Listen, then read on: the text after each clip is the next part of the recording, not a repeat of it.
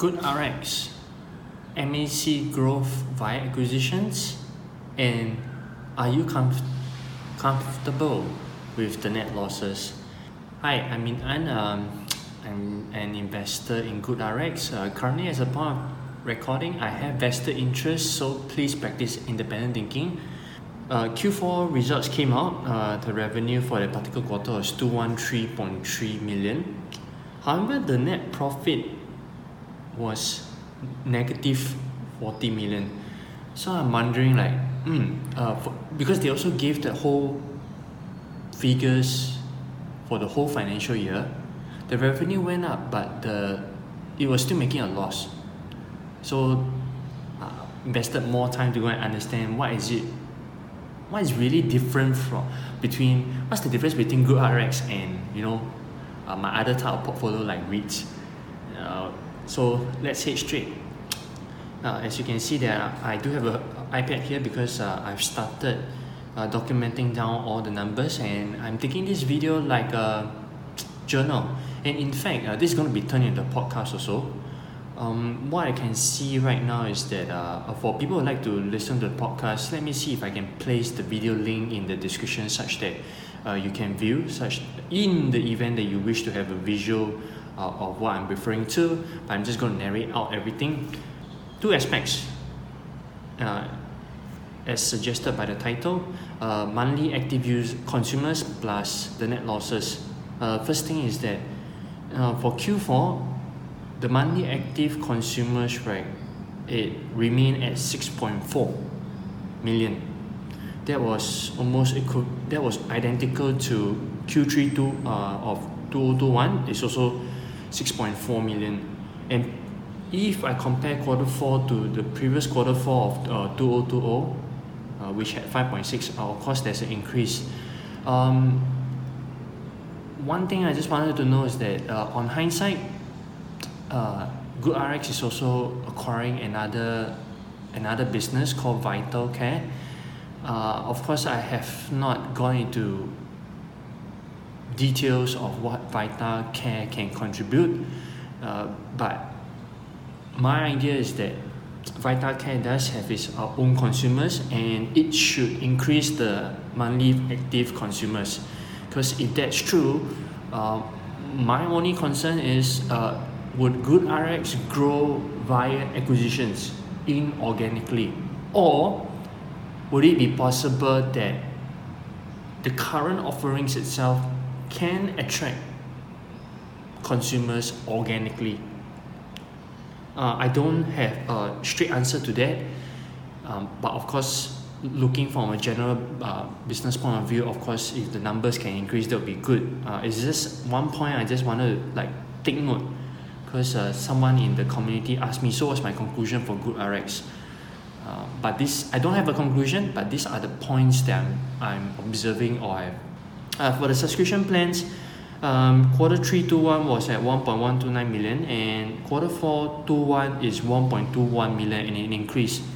When I invest in such businesses that had very many arms, I think GoodRx did a very good thing about being.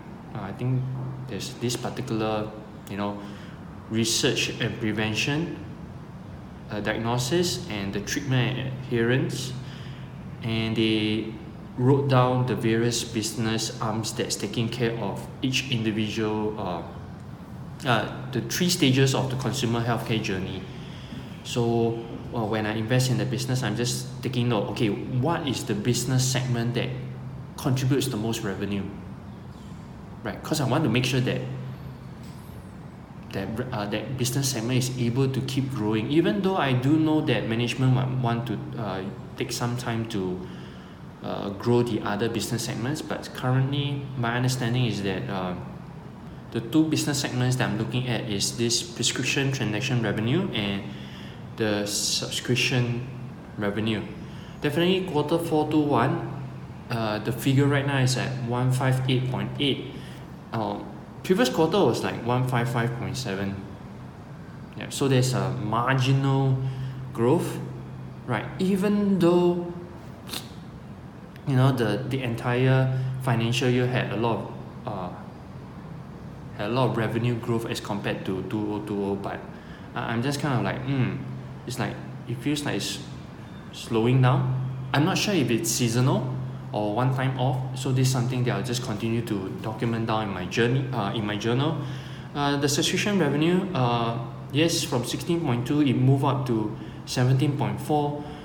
While I was in the washroom, I'm just thinking like, this feels like a StarHub, and it had various business segments, so it feels like I need to be very clear of, if I continue to invest in GoodRx, what is the original intention? Am I able to, as an investor, be comfortable that, hey, maybe probably if the growth rates are not what it is, probably I'll trim down my positions. Okay, definitely cash flow, it's at 49.8 million as compared to 48.6 million for Q4 21 and Q3 21 respectively. So what's the conclusion? The conclusion is I'm looking forward to the next quarter's information, because with information coming in, there I can make the best decision, like to say, oh yes, I forgot about the net losses. I'm a newbie investor, right? So I went and Googled this key phrase, how to account executive compensation in my profit statement, because there is this concept of non-GAAP, non-GAAP, and also GAAP accounting principles. The Google search results, when I read it, now I'm thinking like, hey, why if I use the non-GAAP, the numbers are positive, there's no net loss, but when I use the GAAP accounting principles, there is a loss. Something I'm not kind of comfortable is, or perhaps I wanted to seek more clarity, is to understand, hey, if I'm really a bit from taking a stand from the business owner point of view, it means I own GoodRx as an entire business, right? It seems like the GAAP principles makes the number even more conservative and makes it more realistic. Why? Because the stock-based compensations cost, right, is being accounted in the GAAP, and based on that, those Google search results, I've read it, I feel that makes more sense, because it's transferring part of the value of the company via the stock compensation. So when I am transferring value out of the company to the personnel,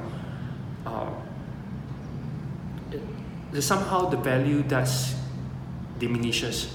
So when I look at US companies right now, I will consider GAAP, because that's the most conservative and it reflects the true cost, right? The example from Google said that it's like, in a nutshell, you're transferring future value out of the company to the personnel in the present value. So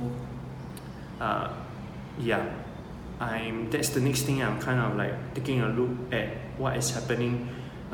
Though I understand that the stock-based compensation, in a nutshell, acronym SBC, it is accounted in the profit and statement at the top in SGA, sales and marketing, general and administrative expenses, in that portions. So I want to take note for GoodRx. I see that the SBC is coming down, and in the next quarter, I should not see that figure growing back up again, right? Probably when it got listed, there was maybe a one-time, or perhaps maybe one financial year worth of SBC costs, but maybe into the second year of its listing, that number should come down.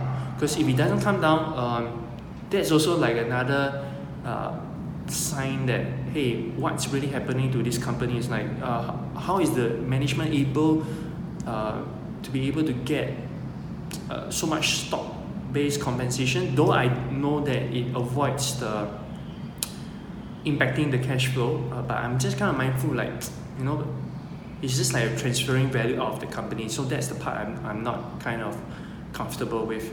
So I'll be monitoring the next quarter results so that I can get a better picture of what's really happening in GoodRx. So as of now, you can say that I'm holding on to my positions. Yep, that's what I wanted to fill in.